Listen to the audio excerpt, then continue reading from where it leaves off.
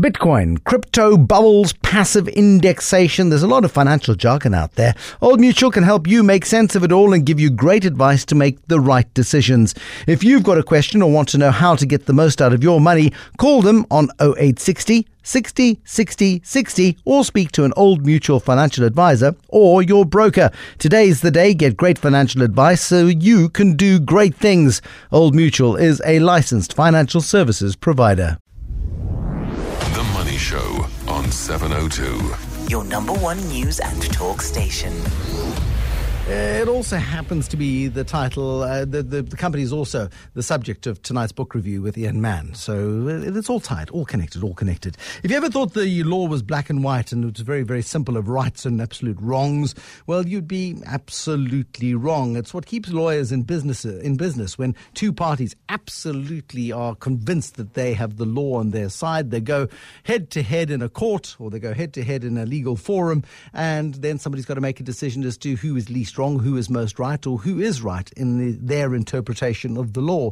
And last week we saw some very damning allegations being made at the Nugent inquiry into Sars. Friday saw the suspended Commissioner Tom Moyane, represented by the EFF chairman and lawyer Dali Mpofu, make a series of demands in relation to that inquiry. And today, Judge Nugent dismissing all of the complaints and what the journalist with Scorpio at Daily Maverick, Paulie van Beek, described as a withering response. And Paulie, I wasn't listening to the words of what Judge Nugent was saying. I was busy at the time, but one could hear by the tone that it was indeed, as you put it, withering. Hi, Bruce. Yes, indeed. So, retired Judge Robert Nugent described Mr. Mpofu and Mr. Mabuza's document as a disgrace. It was loose on facts, that it was high on emotion, it draws inferences without substantiating evidence, that it was littered with abuse, invective, made sinister suggestions, and that it tried to bait the media into reviving accusations of that old road unit that was the subject of a lot of debate, and ultimately that the Commission has prejudged the case before them. Now, that Nugent didn't take kindly to these unsubstantiated allegations, and then he refused 5 demands. Now, those 5 demands, and they've as varied as they are numerous. The big one, I suppose, was that Moyane wanted the Nugent Commission discontinued, and there was just absolutely no way that the judge was going to concede to that. No, absolutely not, and it's substantiated in law. So his argument was that a commission is not allowed to dissolve itself. It can also allow or be allowed to kick one of its advisors off a panel. And the reason for that is a commission is constituted and initiated by the president of a country. And as they serve an advisory role, they must make recommendations to the president. So it's not a court, it is not someone that should find necessarily adverse findings against someone or against a situation. It's supposed to make recommendations. Now, the Judge Robert Nugent said that this commission will also not dissolve itself and it will not kick off Professor Michael Fact off its panel because they were both instituted and appointed by the president. And here, I mean, also Moyane was claiming that this process was procedurally unfair. It was unlawful. Now, hold on a second. This is a presidential inquiry into whether SARS is functional or dysfunctional or not. As it happens, Tom Moyane came into the firing line because of the way in which he'd managed the South African Revenue Services during his quite short stint there. Yes, exactly. And Judge Nugent made it quite clear on Friday that when you are the boss of an institution, it is the nature of an inquiry that your management style and your decisions will be scrutinized. And if there are people or witnesses who bring forward any allegations and any evidence that you failed in your job, you will be a subject of investigation. But that does not mean that Moyane is the subject of investigation or the focus of the commission. The commission focuses on structures and governance and tax revenue collection in SARS and why ultimately it failed in 2 consecutive financial years to reach its revenue target. Yeah, and that is the crucial question, and that is what we're hoping that Judge Nugent will be able to determine, spell out, and then the problems can be absolutely fixed.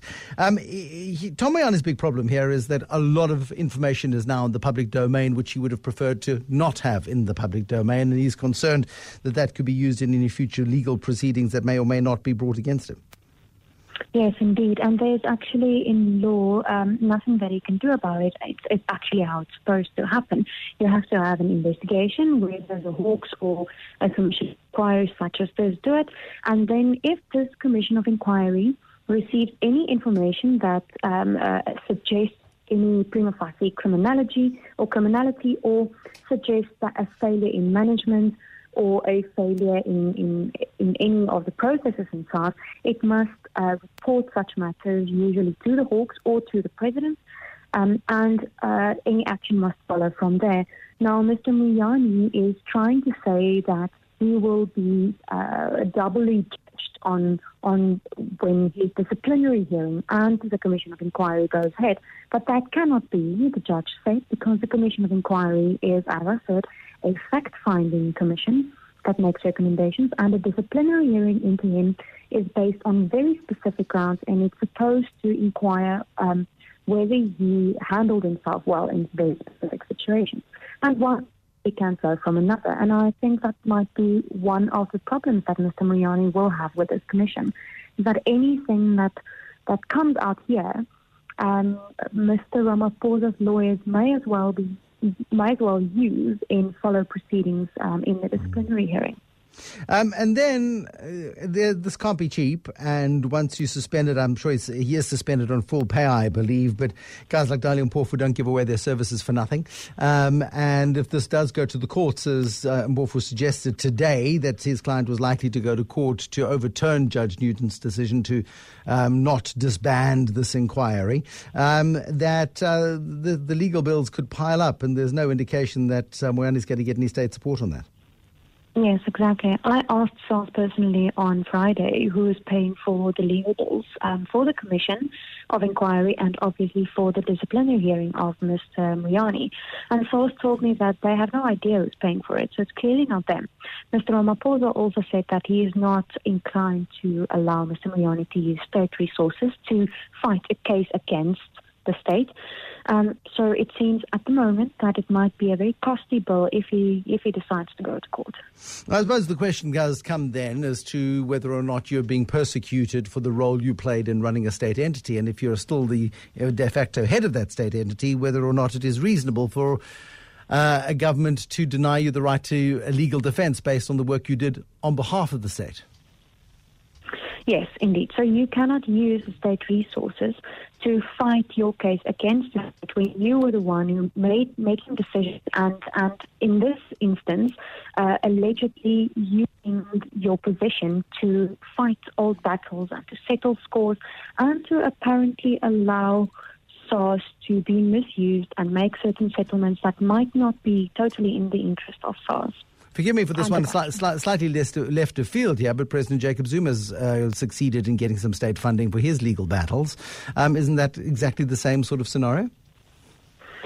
Well, I think there might be a decision to make about that, because when you look at SARS specifically, there's no precedent for that. There's no precedent for any commissioner who is fighting a battle against SARS itself for his or her battles to be funded by the state.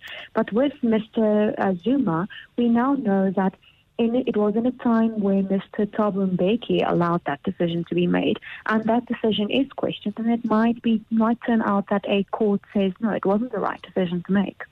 Well, thanks to you, Paulie van Wyk, the journalist with Scorpio at Daily Maverick. Just wrapping up today's activities, the Nugent inquiry into the health of SARS. Joining us now, the Acting Commissioner at the SA Revenue Service, Mark Kingan, kicking off today's tax season. This is the new all singing, all dancing, shortened version of tax season, Mark. And you've got a big, hairy, audacious goal of a record budget of 1.345 trillion rand to collect. How much have you got in already? Quite a considerable amount. As I sit here tonight, Bruce, I can't tell you the exact, but obviously it is quite a significant amount to collect. And on the other hand, a considerable amount of returns to collect in a shorter period, yes. Sure. I mean, the thing is, if SARS has been denuded to the extent that we're led to believe it has been as a result of the Nugent inquiry last week, and for those of us sitting on the outside watching the testimonies from your former colleagues, how are you going to meet this record target if SARS is in a state of disrepair? Well, Bruce, it's by certain key focus areas, and obviously focusing on non-compliance, ensuring that the teams that I do have are consolidated and focused specifically in terms of, for instance, the illicit economy as a broader scope, ensuring that we've got a consolidated approach to serving and obviously enforcing in the large business sector, and ensuring that we are dealing with that in a very structured way. That's how we're going to go about it. It's going to be a big elephant to eat, but we are committed to do it at a bite at a time. I mean, are you able? You've been in charge as the acting commissioner since March. Have you managed to restore a level of self-confidence within SARS that seemed to have disappeared? Look, Bruce, let's be frank that the discussions before the commission last week, obviously staff are affected by that, and you need to be aware of that. And it does affect the broader morale of the organisation. But I think we are making headway. As I think I've indicated to you before, I'm engaging with staff, internal staff, and obviously with the public, tax-paying public, tax practitioner bodies to try and ensure that we do instill that. But Bruce, it's about what we do and how we respond. When we make a mistake, I'm prepared to stand up and acknowledge that we made a mistake and take accountability for that. And we've made a significant number of changes for filing season. We are trying to make it easier for clients, because in some areas like banking details was one, it has been problematic in previous years. We need to fix these things and make it easier for clients, and we believe we can do it together. I mean, you launched a new charter today which will hold taxpayers responsible for their side of the bargain when it comes to the payment of taxes to the state. You must also then, on the other side of that, if this is a balance sheet of a charter, hold your own staff or your own organisation to account as well. 100%. So there are specific clear guidelines on timelines that we are to be held to account, and that's on the one side. And we want taxpayers to hold us to account in that. Interestingly enough, today, for the most part, I think we've been in line with the charter. It was a bit of a problem when I started the day off. I heard there were 800 people in the queue in Vereeniging office, and one starts worrying, well, we start off the charter with a day with 800 people in the queue, but we have managed overall to service people effectively in terms of the timelines as set out in the charter. But Bruce, we are going to, in some times, at some point in time, fail the charter. Sure. And people need to be aware that there's a methodology or a method for them to escalate such complaints, and that's what we're trying to say. We don't believe in every case we're going to measure up to the charter, but it's aspirational as well, and we want to measure up to that going forward. Mark Kingan, the acting SARS Commissioner, thanks for chatting to us this evening. Mark Kingan on the line to us from Pretoria, where he's feverishly beginning the shortened tax season. It's a much shorter period now, and up to you as a taxpayer to make sure that you are compliant. Far too often, SARS has found in the past that there's this early burst of enthusiasm as those people who want to get their tax refunds, people who believe they're due a tax refund, they get their papers in order really quickly and they file everything. And then there's this dead period, and then the last week before this extended tax period, there's this mad panic from the balance of people who choose to comply, who then cause another spike. And what they're hoping to do is to consolidate it all and within a much shorter period of time get everybody up and running. And that way you also improve collections and get money into the bank a lot more quickly. The Money Show. The markets. Feroz Bassas with the Old Mutual Investment Group. He's tonight's market commentator. At least it's not as frosty and frigid on the markets as it is in Bethlehem tomorrow. Bethlehem, I think, is going to be South Africa's coldest spot tomorrow. It's been vied for by Kimberley, Bloemfontein, each -7 tomorrow morning. Velkom -6. And Bethlehem is going to a horrible -8. So if you're planning to go heading through the Free State tomorrow, wait till lunchtime. It's going to be miserable in the Free State. At least the markets, which are frigid, aren't frozen. Well, it's close, Bruce. Yes, good evening. I think the market today down close to 2%.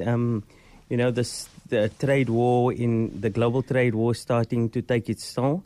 We can see the currency being adjusted, the rand close to 30.90. Emerging market, global currencies all under pressure.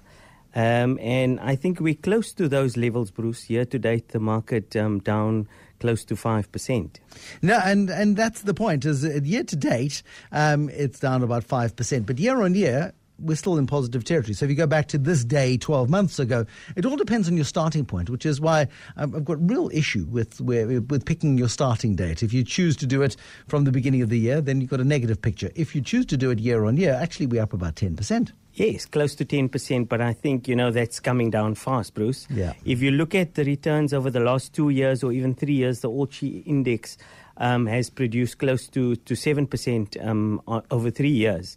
7% per year over 3 years. So just beating inflation and barely beating cash in the bank. And here's the problem with cash in the bank is that, we don't ever invest in stock markets. Once we take it out of stock markets and put it into a deposit in the bank, and depending on how much cash we've got, you start paying tax on that cash.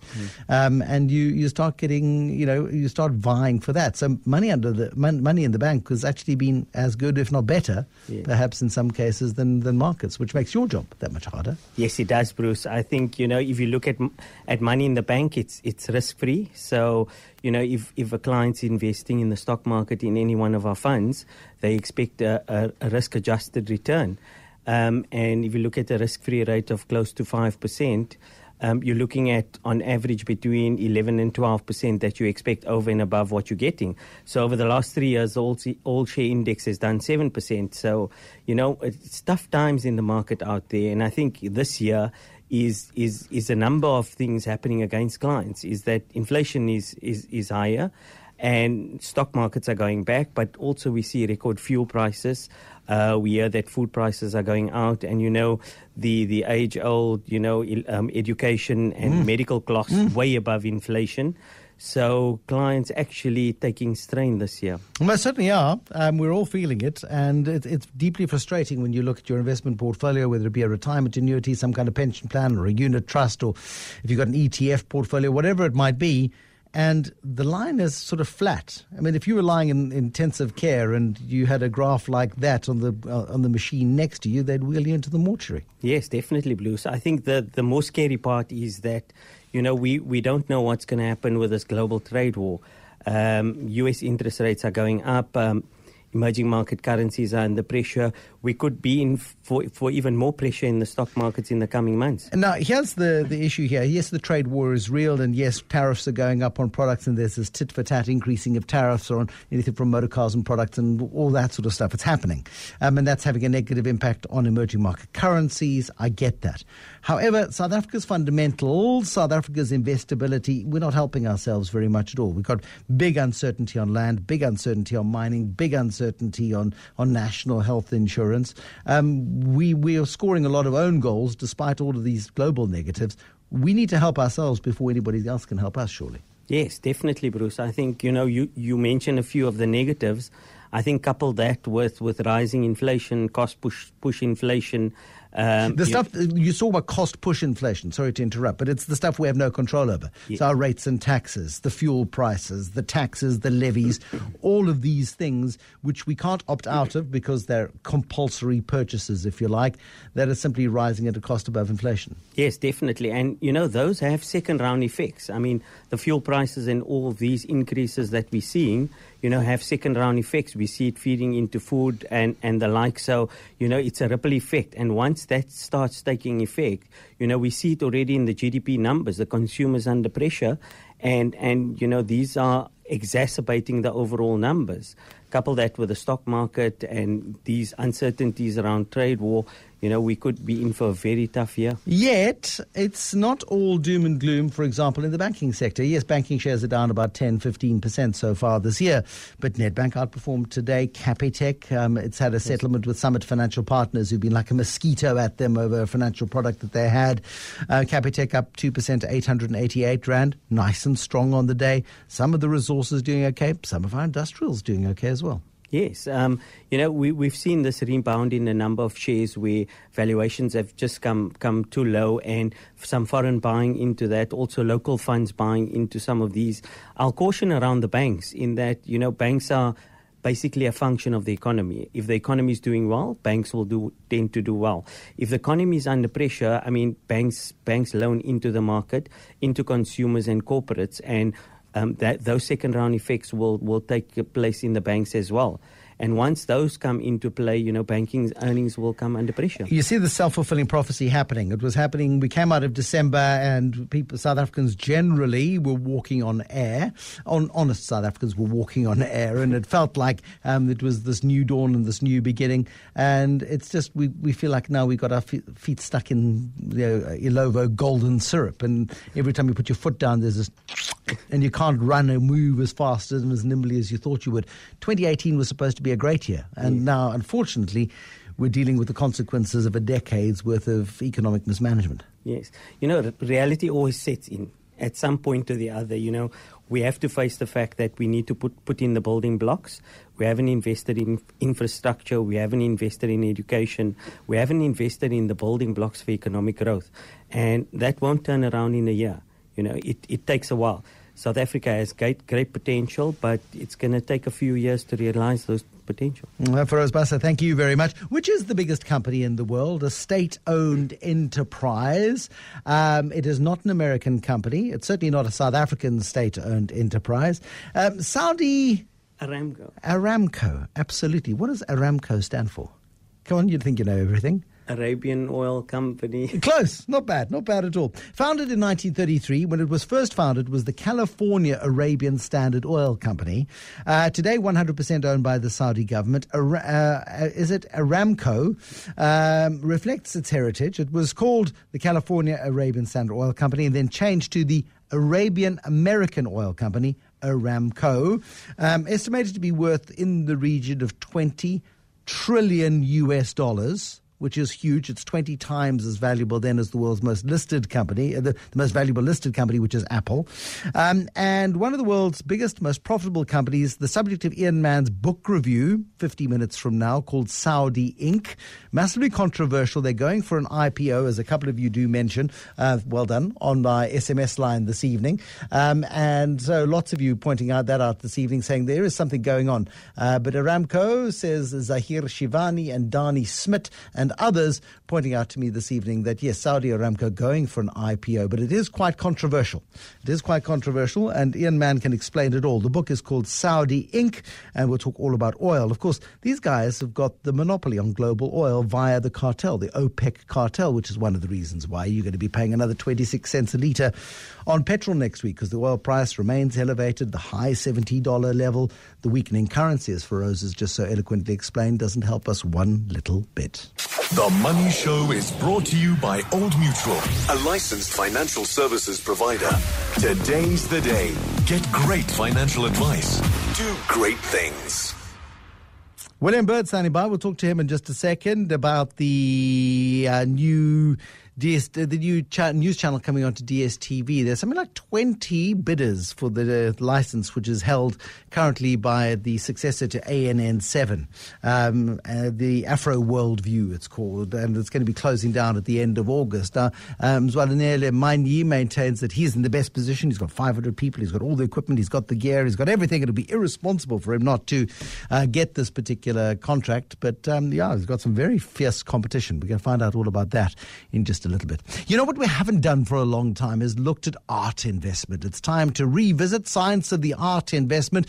Julie Miller is an art investment expert from the Art Investment Institute at the Mall of Africa. We're going to be looking at art, what sells, what buys, what doesn't move, and what makes a particular piece of art valuable. Then Andy Rice with Heroes and Zeros. Remember last week how nice he was?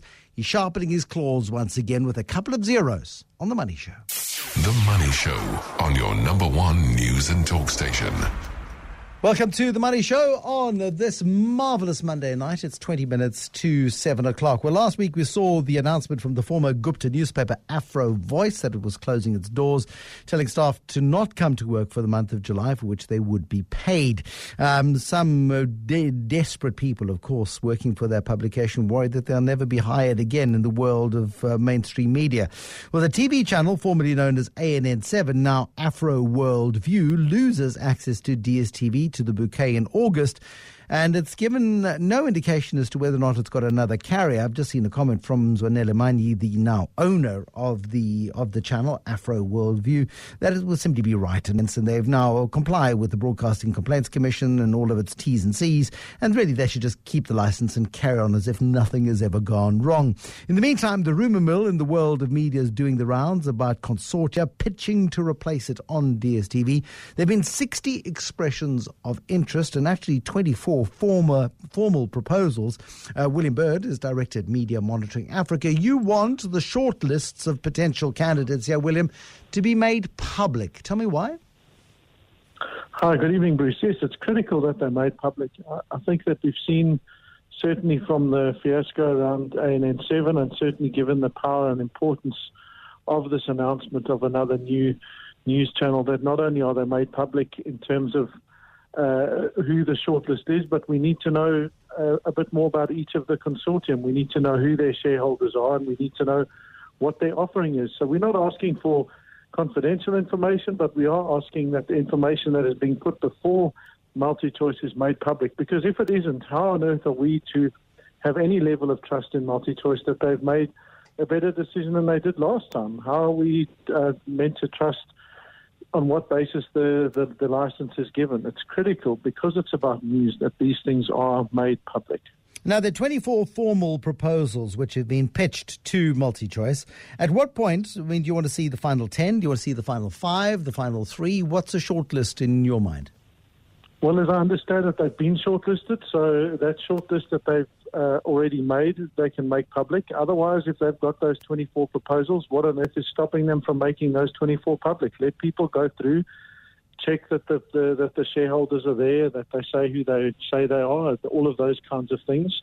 This is part of good governance. And why this is important is for the following reason, is as things stand now, right, there's no obligation on MultiChoice to carry SABC's news channel. So going forward, there's nothing to say to stop them from just dropping that. They have to carry SABC 1, 2 and 3, but nothing about news. Now, the moment you say that they're not obligated to carry it, we have to say as members of the public, well, look, there have to be ways and checks and balances that even if these things aren't part of your formal license conditions, that because it's a news channel, because we're interested in news diversity and making sure that the public have it, we need to see who those people are, because they dominate the market. You know, they have a monopoly on that service, and it's essential because of that we have every right, I believe, to see who those people are. What about the people who are involved in these pitches? And I mentioned the media rumour mill, and it's a case of, this one and this one are part of this consortium, this one and this one are part of that consortium, this one and that one and this one are part of another consortium. And big names from the world of media are being sort of bandied about town as being parts of these consortia. Their right to privacy, particularly with their current employer, just in case this doesn't work out for them, and also if they ever decide they want a job on the new channel, because many of these are media people, they might be excluded because they were part of an enemy camp. At what point is it reasonable and not reasonable to publish these things? So look, we're not asking for details of every potential employee. What we are saying is we want to know what their shareholder structure is and who those people are.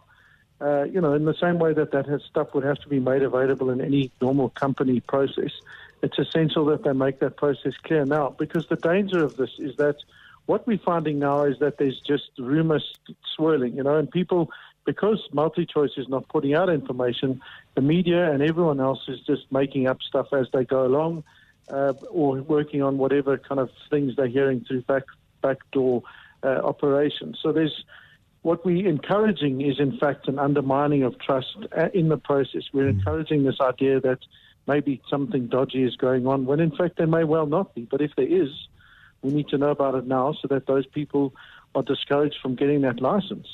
Is it still financially lucrative, to pitch for one of these licenses? Does MultiChoice continue paying a subsidy as it has to ANN7 called Afro World View ever since it launched on the DSTV bouquet? Well, look, I mean, that's their model. It's how ENCA broadly survives. It's one of the things that makes sure that Channel 404 SABC survives. So, yeah, for the people that are applying, it's certainly meant to be. And hopefully, if they can bring something new and diverse to people, then there's no reason why it shouldn't be financially viable, certainly for them. For MultiChoice, well, of course, that's another story. You know, I mean, their whole model and their world's being turned upside down now anyway. But I think one of the things that they're looking at is making sure that they offer a far more comprehensive news diet, I guess. And so putting on another channel, I think, is a good thing, and we should applaud them for that. You know, it's not like we're saying they shouldn't be doing this. I think that what the position is to say that this is a great idea, add a new channel, but be transparent about it. Otherwise, how on earth do you think we should trust you from doing things differently to what's happened in the past? What have you had any assurances at all from MultiChoice that they will or won't be making available the information that you seek? Well, you know, I mean, they've just been kind of hedging their bets about it and saying that media shouldn't speculate. But I guess the short answer to that is the media can and only will it speculate unless you put quality information out there. So we will be calling on them to do this formally. We'll be sending them a formal letter and making sure that they understand the request and the basis on which we're making it. And if they don't, well, then we'll look at petitioning the regulator to change their license conditions so that they can't do this kind of thing in the dark. So what are the time frames here? I mean, we got a Afro World View which should come to an end as things stand at the end of August. You're not going to have any new news provider being ready on the 1st of September to pick up the baton and carry on running. No, but look, depending on who the candidates are, I imagine that one of the things they're going to be trying to entice them with is how soon they could get things up and running. And from what we can gather, there are a number of very good potential candidates who put in their bids. So we've got every reason to think that should be in early 2019. You mentioned before the elections, I'm sure. Yeah, well, it has to be before the elections, otherwise the timing will be diabolical. In the world of Netflix and streaming, you alluded to it earlier. Does this stuff matter anymore? It does, you know, because and the evidence around the world still supports this, is that in as much as people will then go and choose whatever they like from whatever platform they like, people still need to be informed and they need reliable means to get that information. It's the same reason they tune into this kind of program. So that sort of thing isn't going to necessarily change. The way they consume it might shift around and the offerings will certainly shift, so it's unlikely to be that you get the same standard that you scheduled viewing, they call it, where you sit down and watch the news at a particular time. People will get it through different means. But the news, I think, nowadays is even more critical than before, precisely because there's so much information. We rely on quality journalists and media to give us accurate information and stuff that we can use and rely on to keep our country going. Should we be worried about the SABC? I just saw a story over the weekend. Victor Rambao, one of the SABC board members, appointed, I think, 8 months ago for a 5-year period, has resigned. The SABC board now down to 8 members, 4 empty places. Is this more of the same? Are we heading down a rocky path here?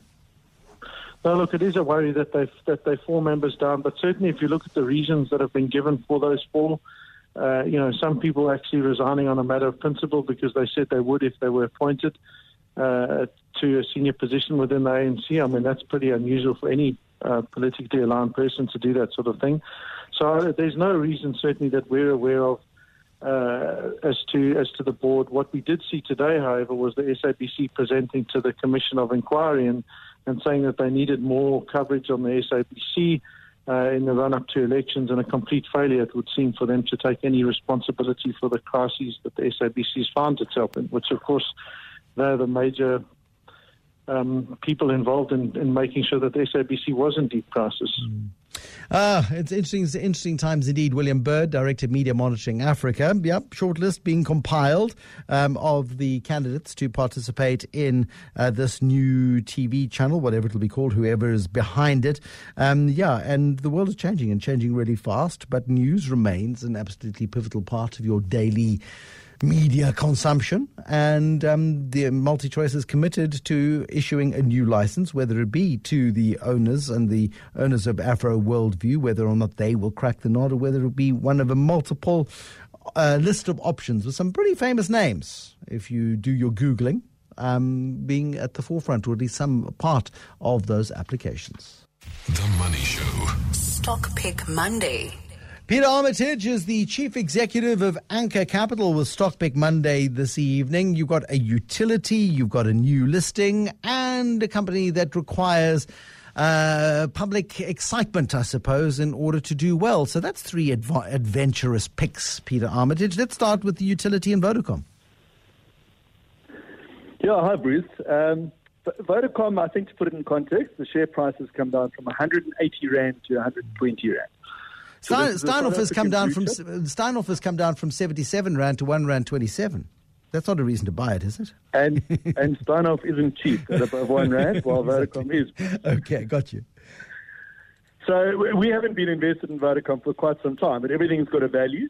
They announced a BE deal. There's been quite a lot of noise in the telco sector, and we just think it's got down to a price level at which it makes for quite an attractive opportunity. The key metrics about a forward 12 PE multiple, and close to an 8% forward dividend yield. So we think the market's probably overreacted to their BE deal, but now, great cash flow generator, trading at a very attractive value. Now, Old Mutual is interesting because it was listed in London, very expensive cost structure, came back to South Africa last week, lots of razzmatazz listed on the JSE on Tuesday last week, and ever since then the share price has been in full-blown retreat. Why do you like Old Mutual in a market that's uncertain as to where to price it? Well, I think so you've got to remember that they're effectively split into two. Yep. Into Old Mutual, which is now an SA-focused business, and Quilter, which is the UK operation. So we think there's been quite a lot of technical selling, and what that means is that there's investors in the UK who are now forced to sell out of Old Mutual because it's out of their index, and it's also, purely an emerging market company. So we think there's some temporary pressure put on it, and boy, there has been a rotation out of SA Inc. shares, but we think Old Mutual, if you stack it up against Sanlam, looks very cheap, and again, we think this could be one that's trading at about forward 7% plus dividend yield. Sure. So some good value equations arising. No, but yeah, so what's interesting about what you're saying is it's less about the share price that you're paying, it's about the sort of dividend that you can expect to get, which is more than you get for cash in the bank, and it's more tax efficient. And dividends, of course, are the things that really make you money in investments over a long period of time. You buy it cheaply at a high dividend yield, you score over the longer term. Yeah, absolutely. So insurance companies, the earnings are quite fuzzy. So people place quite a lot of importance on the dividend yield. That's the cash you get out, as they say. And it'll be trading at a much higher dividend yield than a Sanlam. There is still some uncertainty in the market with the unbundling. Analysts are battling to get a proper handle on it. And I think that's why some people are staying away. But we've done our work, and we think that the value's there. And Soho Sun, which is an interesting one. Hotel rooms aren't particularly in demand at the moment. Neither is putting money on a casino table. What's attractive about this one? So Soho is a bit of a kind of corporate breakup story as well. They've announced that they're going to unbundle all their properties into a separate business, into a company called Hospitality. And effectively what you'll be left with is a property the share price is currently 20 Rand. We think the properties are worth around 15 Rand a share, and we think the gaming and hotel operations are worth 10 Rand a share. So we think when they do that, the market will be forced to put appropriate values on the two different parts, and you add them up together, we think it's 25-30% upside. There is a risk if the economy doesn't come through. Obviously, gaming companies and hotels can, need economic growth to grow their earnings meaningfully. But if the SA Inc. story comes through, they're highly leveraged from an operating point of view. Margins can pick up, and you only need a small increase in turnover to increase the profits quite meaningfully. Give me an upbeat perspective on SA Inc. You've said if the SA Inc. picture comes through, there's a lot of doom and gloom about it at the moment. Are you seeing signs that these SA Inc. companies are finally going to come through? Bruce, we're still waiting for hard signals. We've been doing some work, and we reckon that the key thing to watch is vehicle sales numbers. We are getting some news from the banks that they're opening the taps a bit in terms of lending. So we're disappointed. We would have hoped to have seen the signs come through quicker. Sure. But, we're in a significantly better place than we were a year ago, and a lot of these share prices are standing at the same level. So we watch and hope. But, I think the key risk to it is the currency and interest rates coming under pressure. But on balance of probabilities, we remain positive. Peter Armitage, Chief Executive at Anchor Capital. 3 picks for you this evening. Vodacom, Old Mutual, and Tsogo Sun on the breakup into hospitality, the property owner, and the gaming and hotels business. And in that, he says there's some upside as well. Peter Armitage, Chief Executive at Anchor Capital. The Money Show with Bruce Whitfield on 702, your number 1 news and talk station. The Money Show brought to you by Old Mutual, a licensed financial services provider. Today's the day. Get great financial advice. Do great things. Welcome to The Money Show. On this Monday evening, Stuart Theobald, the latest from Steinhoff, Ian Mann from Gateway's Business Consultants on Aramco. It's a Saudi Arabian state-owned enterprise that's doing brilliantly and could go for IPO. Imagine if we had state-owned enterprises that were in a fit state to be listed on a market anywhere in the world. And then Zwei Bala, musician, he focuses his attention and his passions on choral music nowadays, but he's had a massively diverse music career, including launching of TKZ all the way back in 1997. There were game changers in South Africa's Kwaito scene. We'll find out tonight what Zwei Bala thinks of money and how he looks after it, how he treats it, and how he lets it treat him. 702 The Money Show. Bruce is on Twitter at Bruce Business.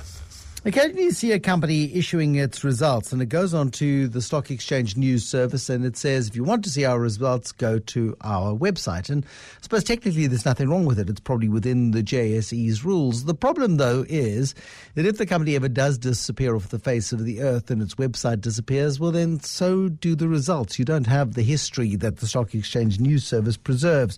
Anyway, Steinhoff did release results via their website on Friday, and they made awful reading. We reflect on those on Friday evening. Unaudited results revealing the firm is technically bankrupt. It's losing money hand over fist.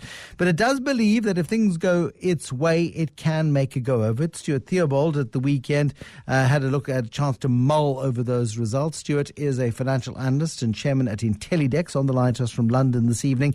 You point out in your Business Day column today, Stuart Theobald, that it's time for capitalism's undertakers to come in. Who are these people, these undertakers of capitalism?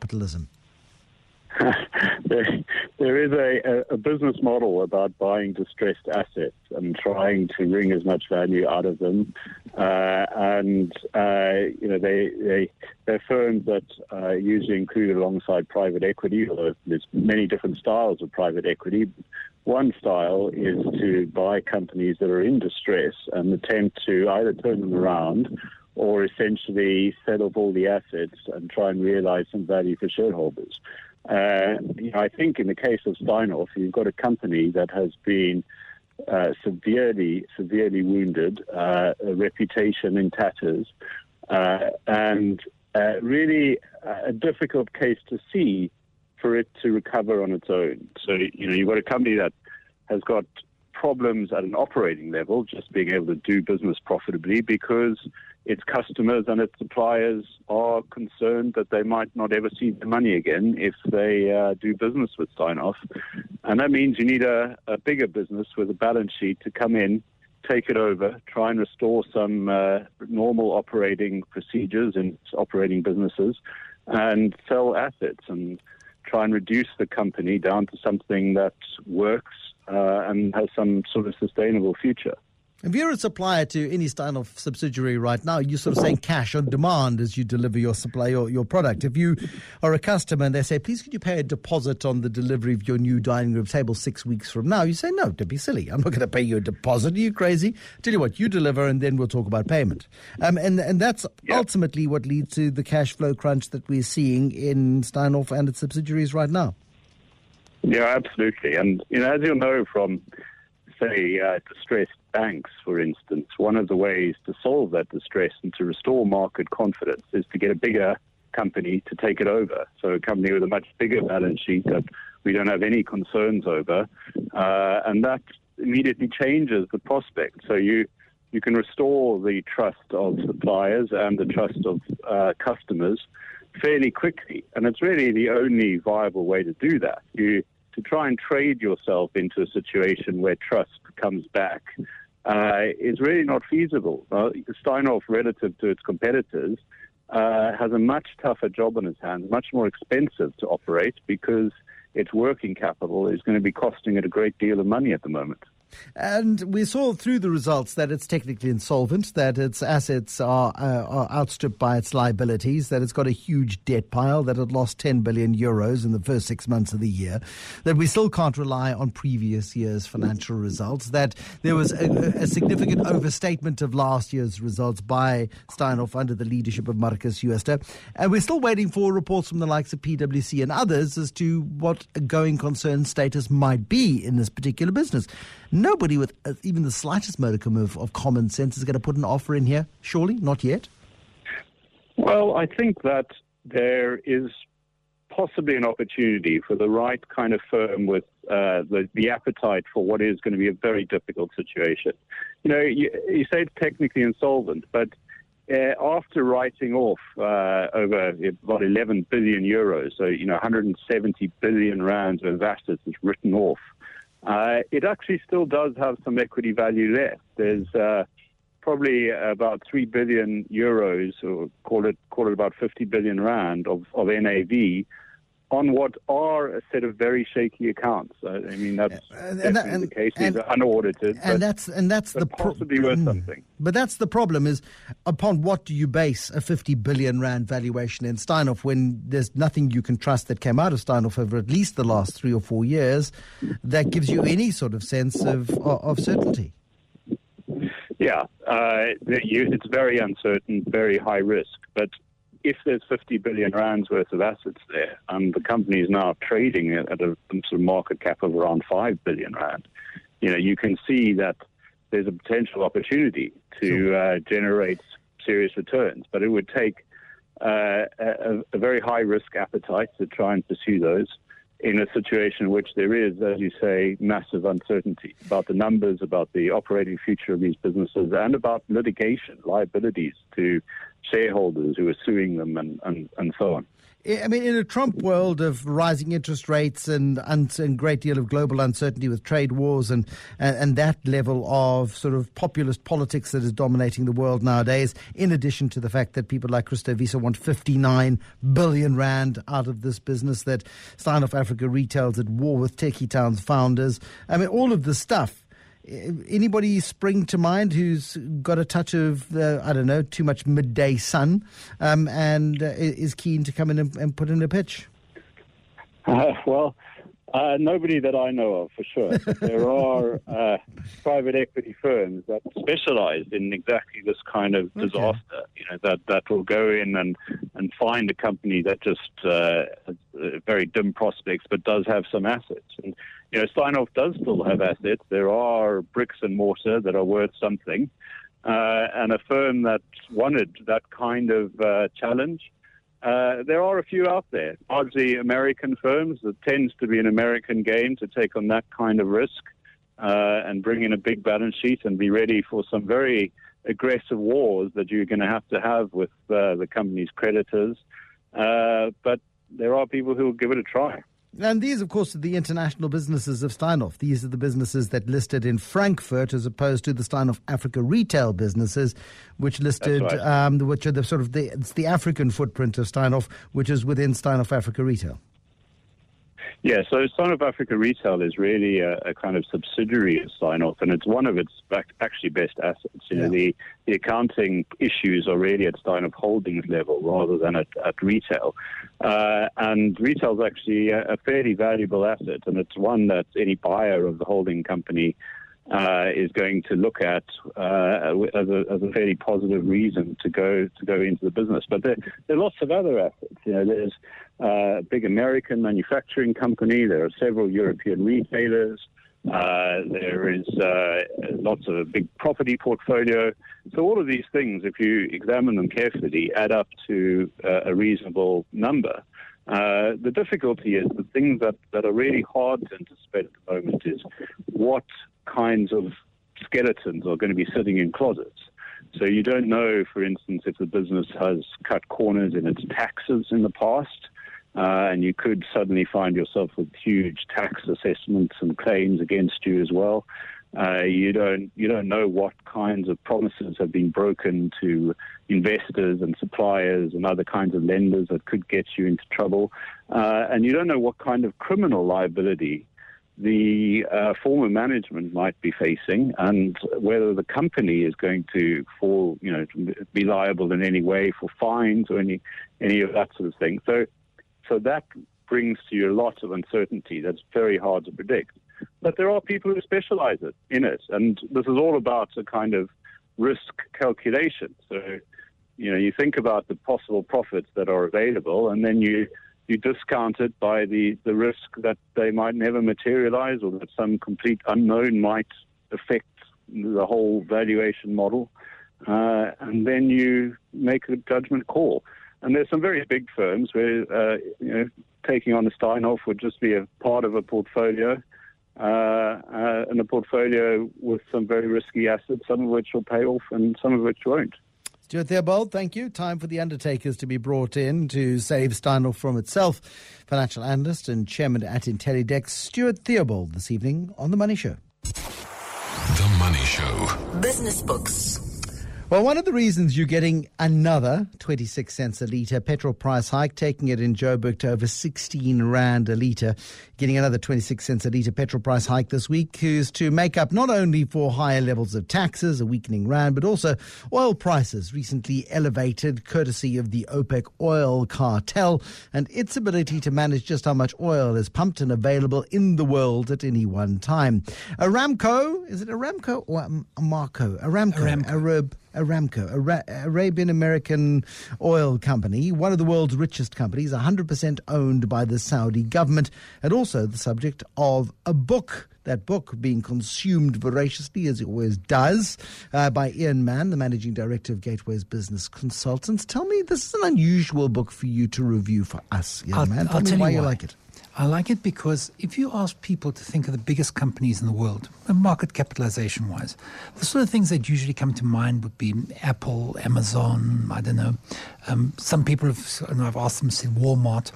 The fact of the matter is that Saudi Aramco is worth more than Apple, Amazon, and ExxonMobil put together twice. It's an enormous. People are talking about north of $2 trillion. This company's worth, and I think that its genesis is absolutely fascinating. They've done something incredibly well right from the very beginning. The Saudi Aramco company, now called Saudi Aramco, started off as the Arabian American company. That's where they get the Aramco from. It was basically a concession that the king gave to an American group, mainly because I don't think he thought there was much oil there. And in fact, there didn't seem to be, certainly not in the beginning. This is the beginning of the 20th century.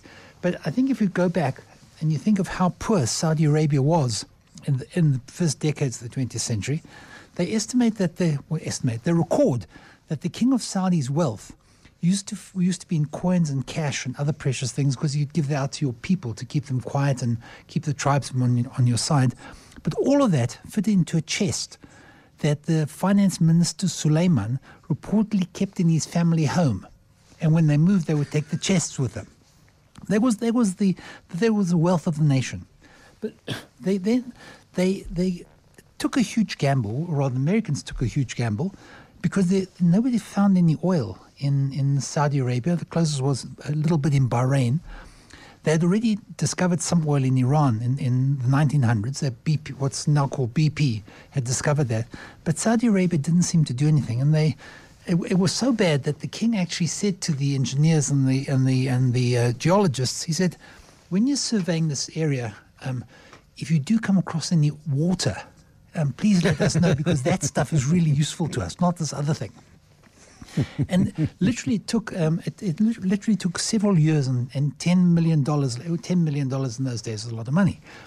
$10 million, and several years later that they found the first bit of commercially viable oil in Saudi Arabia on the eastern side of the country. And they started producing in the 1940s about 20,000 barrels a day, which 20,000 barrels a day are small. It goes barely nowhere, no? Yeah, but at least it was something. Sure. And then they started building it up, and it was a huge gamble. I think ever decided to go that far. Most people, I think, would have given up after $10 million and 5 or 10 years of finding nothing at all. But they did, and they kept at it. And fortunately that they did, because by the 1947 already, they were pumping out 20,000 barrels a day, and the rest is just history. It's amazing, isn't it, how we make these blanket assumptions about the state of the world and the way in which the world operates. And, of course, Saudi Arabia's got oil. It's always had oil. But it took an enormous amount of capital and risk appetite in order to set up the Saudi Aramco. Absolutely. And the most important thing was that it wasn't called Saudi Aramco until very recently. It was always called Aramco. Now, what they did, which I think they've done a lot of clever things, specifically around the oil. First and foremost was that they managed the economics of oil very well. If you could shoot the price up, especially when you're the dominant player, and you can really make oil $200 a barrel, except that the people who are going to buy your oil can't sustain that, and even if they have to have the oil, you will trash their economies. So there's a subtle balance where you push them as far as they can, but not too far. And I think that they were very, very much aware of the economics of oil, and they played their cards particularly cleverly, so that they never wrecked the economies in which they wanted to sell. I think that was part of their genius. Yeah, and the genius also of the creation of OPEC, which, as much as we resent it at the moment, in particular with our petrol price going to 16 plus rand a litre from midnight on Tuesday into Wednesday, OPEC has been, a very effective cartel in managing supply and demand in the oil market. Given the fact that it's such a diverse cartel, it is quite remarkable. Saudi Arabia used to be like the swing and sort of like balancing it all. I think that they've pretty much pulled out of that now. But the interesting part is how they've changed. When they thought that all they could do was just produce oil, then they'd probably be like everybody. They're not the largest oil producer. They don't have the largest reserves in the world. There happens to be Venezuela. And you might ask yourself, well, why isn't Venezuela as rich as Saudi Arabia? And that's the important point of the book. Yeah. The important point is that they managed the stuff incredibly well. Just take one issue. I think this puts the finger on it. Almost everybody who had any oil has been pressurized to nationalize it. Everybody around Mexico nationalized theirs in 1917. The oil industry in Iran was nationalized in 1934. NASA nationalized the Suez Canal. Iraq, Iran, Libya, absolutely everybody nationalized, and they all fared very, very poorly. The one thing that the Saudis did was they had given the Americans a concession. And they said, we don't want the Americans to go away. We don't want them to go away, obviously because it's a nice market, but they were bought anyway. We don't want them to go away because they're damn good business people and they really deeply understand the economics of oil, and we don't. And I think that they've been careful. The kings were always under various kings, were always under a lot of pressure to nationalize the asset. They said, we're not nationalizing this stuff. They own it. They own half. We own half. We're in business together.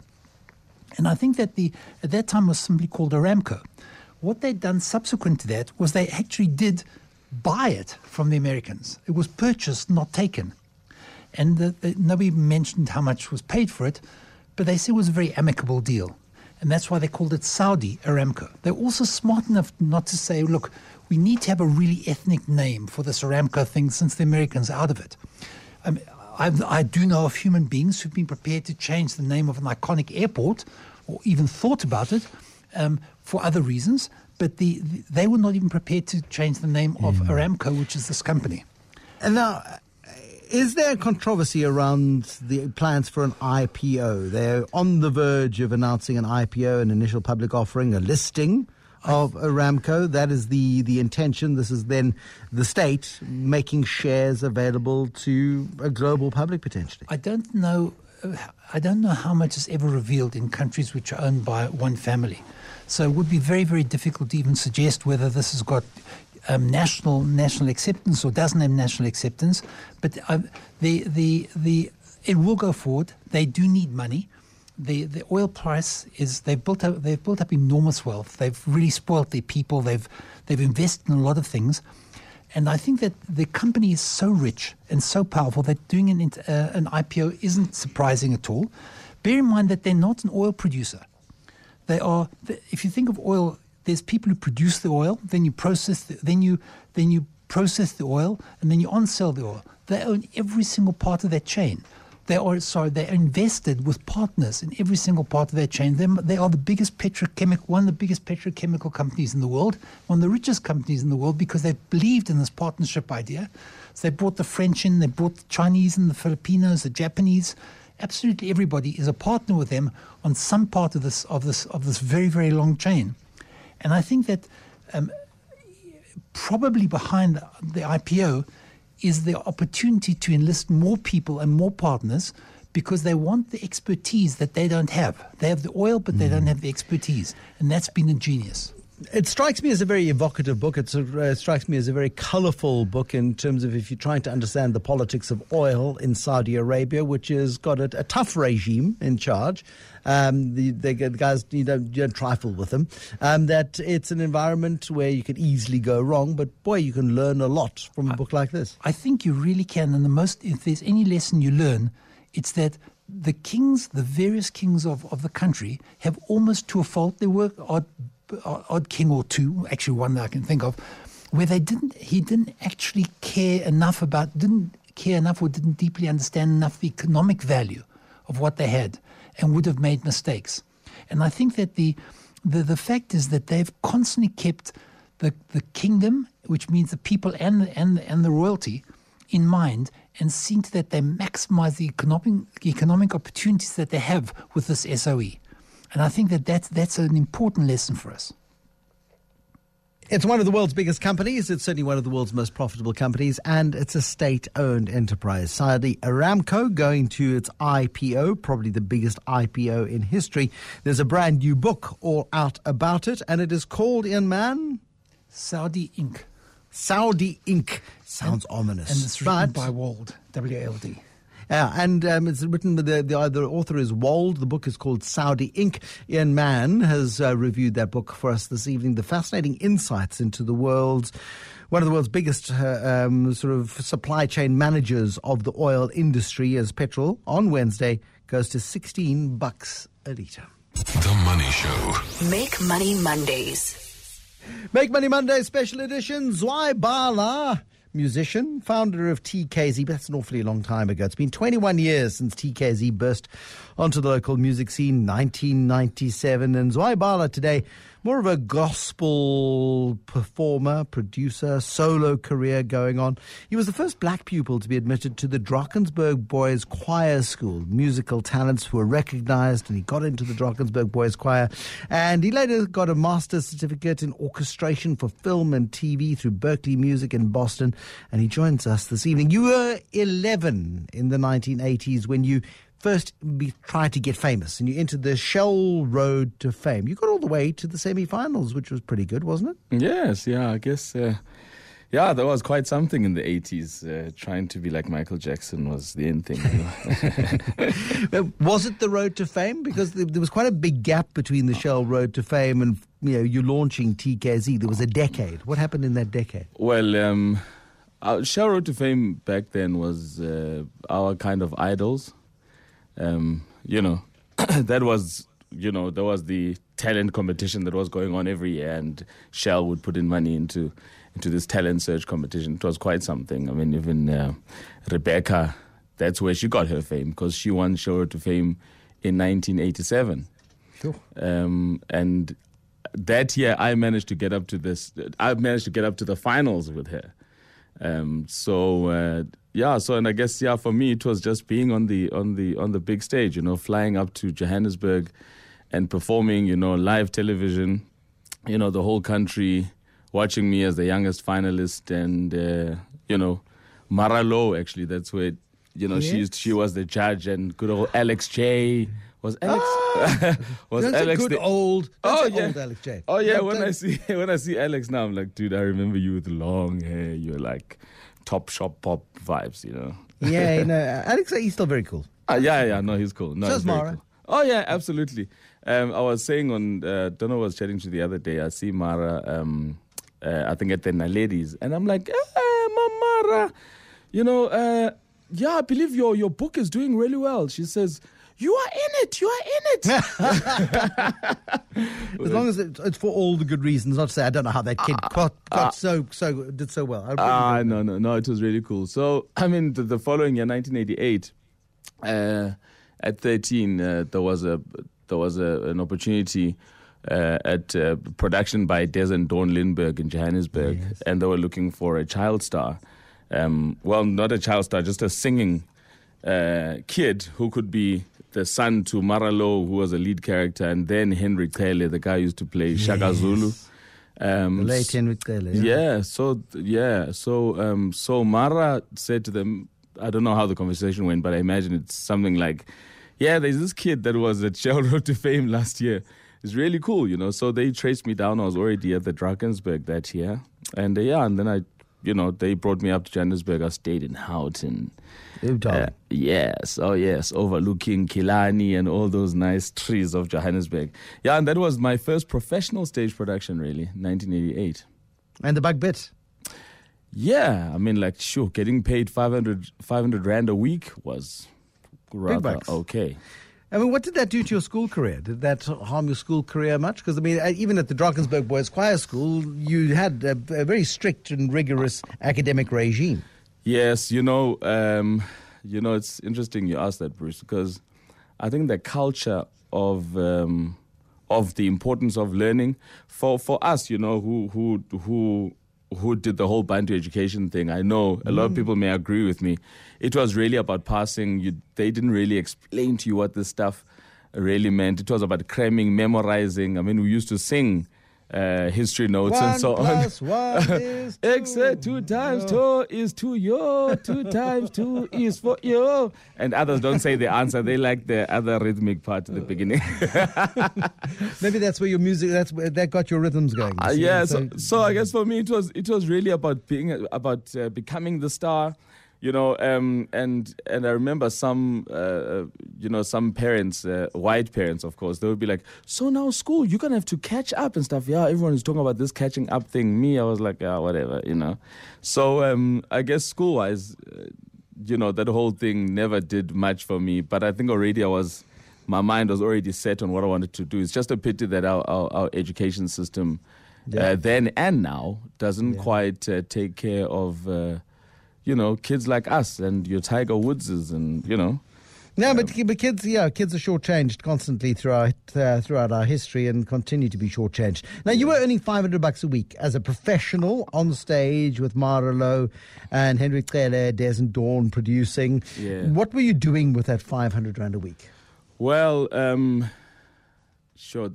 During that run, which was at Standard Bank Arena, my father passed away during the run. So my mom was reminding me a couple of years ago that, that I buried my father. So when he passed on, I kind of took on the role of, taking care of the family. Everyone knows Loiso and Pelo, my brothers, and, who I kind of I helped my mom take care of, and I also have an older sister as well. So the responsibility for me kind of started then. Not that I knew much about money, but at least I knew I was making money, and it was coming in. Yeah, it was coming in. Yeah, it was coming in. Yeah.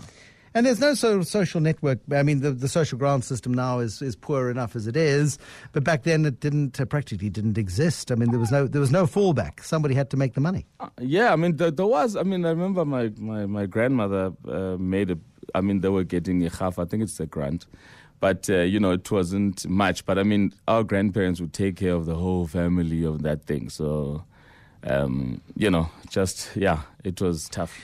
How old were you when your dad died? I was 13. 13. I mean, that's a sharp growing up lesson. I mean, you're missing school to be this performer, and you're at the top of your game. You're having a blast. Everything's going your way, and then tragedy strikes. Did it undermine your career at that point at all? No, I think I was. I just always been a weird kid. Because I wasn't doing things that was existing. I mean, my own father was a great musician. I mean, like. Not that I spent a lot of time with him, but people that know him. I remember coming across Smarts Ngonyama once, and he was meeting me and my brother for the first time during some holidays in PE. And we had never met him, but we've always known, hey, there's Smarts Ngonyama is also from Uitenhage, like hometown people, so we'd never met each other. And he stopped us at the mall and he said, boys, it's so nice to see you. Nati, like, yeah, Dad. And he's like, let me tell you one thing. You boys can sing, but you will never sing like your father. So he had, I mean, a reputation as a great singer, and I know how, excited he was about music. But unfortunately, people like him could not make a living from what they were passionate about. So, are there recordings of your dad or not? Unfortunately, not. I mean, there's hardly even pictures. There's, So, we're just disadvantaged in many of those things. So what I mean, there's many of those people who just couldn't. You could either be a teacher, which was quite a bit of work, or any other professional like, nurse and so on, or work at a bank. Otherwise, you just had to work at a factory, and us who were close to the VW plant and other, motor companies in the area. So I cannot imagine having to do that to earn a living instead of doing what I'm doing. So what I could see in my head was like being like Michael Jackson and which really was not reachable. People used to look at me and think I'm crazy, but what I was seeing was so different. I could see this dream, and I just wanted it, from that age. Did your sister go into music as well? Because it's unusual for one family to produce 3 musical stars. Did your sister also dabble in music? Well, I think what many people don't know is that I actually started off singing with my sister. Because the age difference between me and her is closer than between me and Loyiso, which is almost 5 years. And when you're like Janet and Michael. It was yeah, except that my sister would be Michael in this case. Okay. Yeah. Well, what is my father, when my folks were still together before they first divorced, and then my dad passed away a few years later. By the way, he was only 39 when he passed on.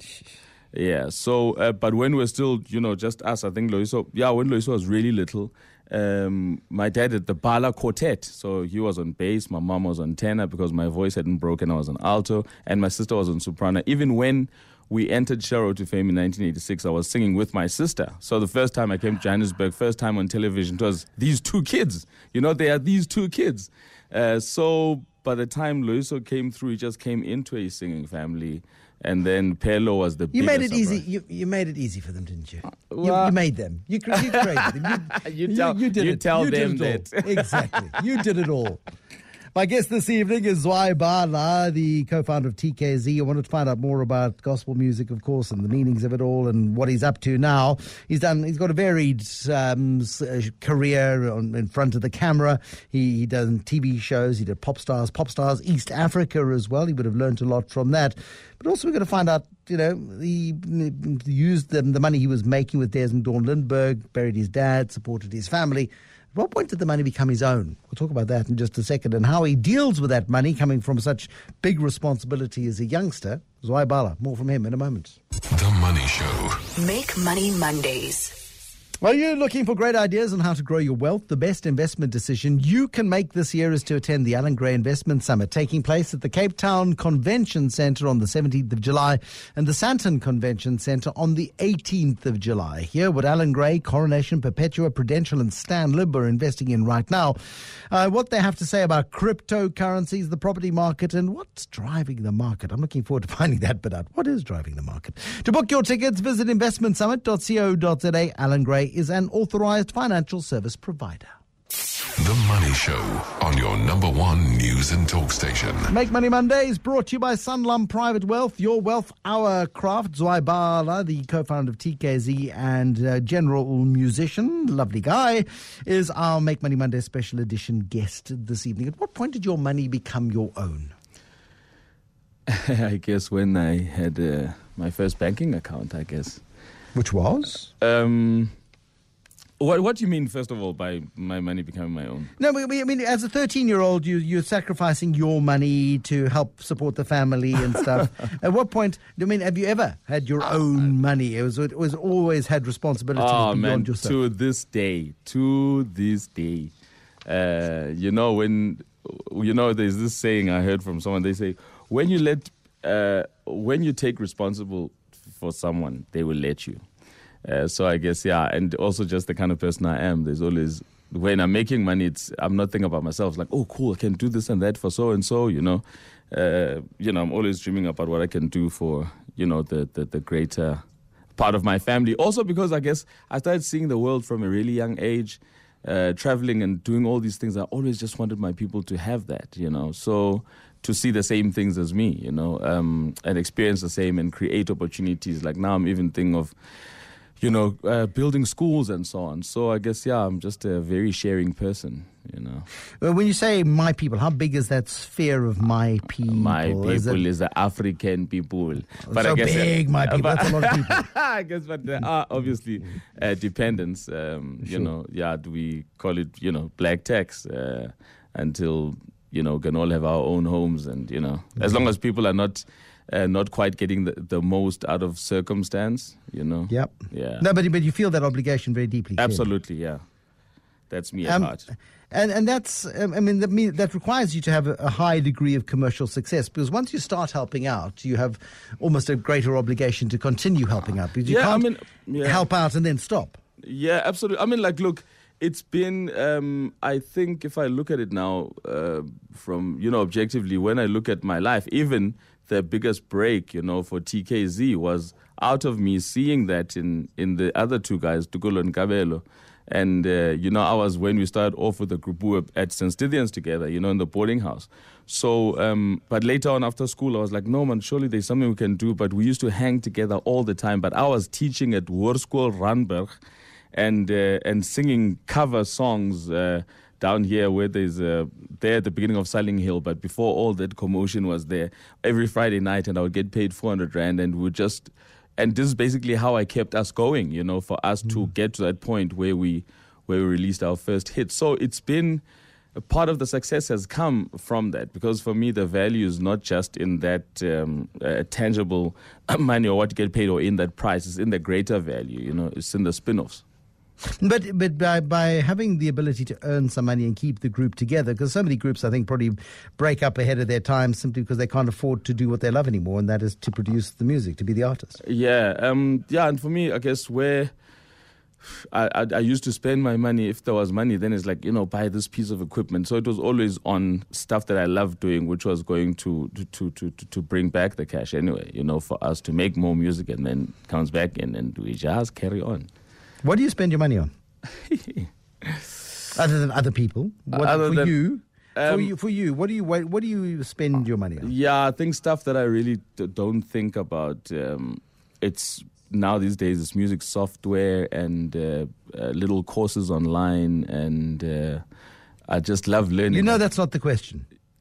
Okay. What do you spend your money on? Not what do you invest on to grow your business and to grow your career? No, not as much as I used to waste money before. Really, I won't lie to you. I used to like buying my drinks, having a good time, throwing a party for it, and even if we're out, I'm the one that's gonna pay for everyone. You know what I'm saying? It was on a good time. But these days, I don't know, just like home improvement. There isn't much money to really, work around. Splash around, these days. But otherwise, I like homely stuff and maybe a good meal. I won't think twice about going out and really having a proper good time or a good holiday. No, but that's the luxury of doing well, is being able to make those kinds of choices. When you look at that free spending life, do you regret that free spending life? Do you wish that you got control of your money earlier? Sure, we got into trouble. I don't know if you know anything about TKZ. For me, and people maybe need to know this, especially guys that are still starting off in the industry. Yeah, it was big news in 2005, 2006 that the taxman came after TKZ as individuals. And with penalties and interest and so on, I alone was hit for close to 3 million. And when I look back, it's fine. And now when I look back, because you have to do all the accounting, and we're all charged with a civil case and a criminal case. Well, so I had to now go back to all my transactions, all the accounts that I've had, and go through everything to try and prove to them, no, but not all the money that went through my accounts was was just for me to spend, because I also spend it on stuff that is actually business. So I had to prove that by going through all the transactions. And when I looked there, I'm like, geez, but I was doing this. When I come across some transactions, but I was doing this, to try and help so and so, but you have to pay tax for it, So for me, it's like, now I'm very thorough. I know detail. I know that I need to account for this. I swear that experience for me was so good, because I know, when I spend money, I'm very clear about how to spend it, because at the end of the day, I need to account for it. And I know that if I don't have the supporting documents with it, I'm in more trouble. So I think that experience was a bit harsh, but it was a very, very good lesson. Probably the greatest lesson of my life. Do you invest money, or you're clearly very much back on your feet, and you've taken a new lease on life through your gospel music? And do you have excess cash to spend to invest nowadays? Not so much, honestly. Not so much excess cash. Not the kind of investment I think you're referring to. But 10 Rand into a unit trust once a month. I mean, no, not that kind of stuff. No, I'll think about it though. 10 Rand to unit trust. But maybe a bit more, because that cost you more. It cost you more than that to transfer it out the bank to the unit trust company. Yeah, no, not at the moment. But I'm quite clear about investments, that it's something that if I had the spare cash, but also going through a divorce right now, and it just takes a bit of a knock on your finances. But I mean, and the divorce, the process of divorce is financially crippling as well. It can be devastating. This is the money show. That's what we're talking about. Yeah.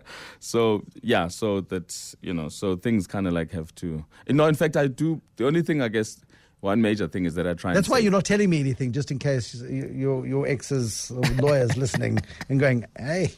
And it doesn't have to be a nice guy there.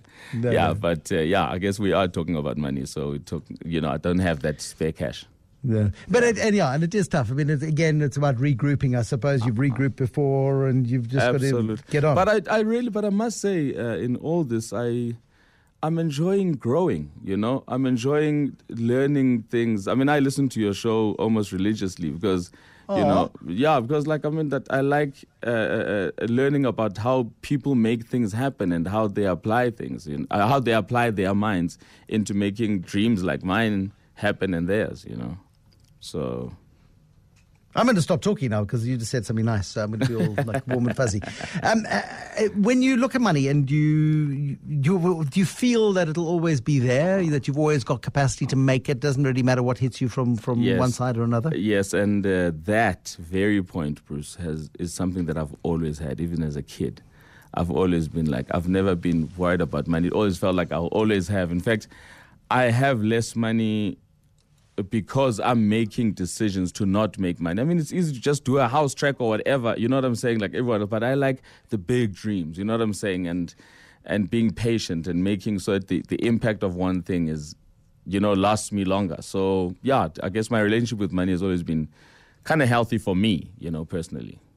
And do you treat money seriously, or can you be quite lackadaisical about money? I can be as a person. I can be, but I certainly do understand the value of money. I don't like getting into debt. I don't like being in trouble. I don't like taking advances against royalties and all that kind of stuff. I'd rather be I'd rather be clean, But you've come to terms with adulting very well, it would seem. Yes, I mean, like I say, I had to grow up very early in my life, So and now with kids, you can't be like, ooh, you know what I'm saying? You need to think a bit ahead, Most certainly do. Yeah. Zai, it's an absolute pleasure having you. Thank you so much for coming in and telling us your stories. I mean, what a fascinating set of stories you've told us, and some really important money lessons in there as well, and getting financial affairs in order, and ensuring the taxes are paid, and ensuring before you go and hand it all out to those that you want to help, that there are huge responsibilities that come with earning a living, particularly in the world of the arts. Zwei Bala, co-founder of TKZ, musician nowadays, and Zwei Bala, our guest on Make Money Mondays Personal Edition. Thanks for coming in. The Money Show is brought to you by Old Mutual, a licensed financial services provider. Today's the day. Get great financial advice. Do great things. I do like his transparency, Zwei Bala, telling the stories honestly. In my research, I didn't come across the tax issues, so sometimes the internet can be more forgiving than at other times. But yeah, some stellar lessons in there for anybody, of course, running businesses, small businesses, and getting onto the track of making some money. That's it for the Money Show for this evening. Thank you so much for listening. Looking forward to be back with you in your company again tomorrow. Our Africa Business Report, all the big money stories from the day being told between 6 and 8. Right now, it is 8 o'clock. Good night.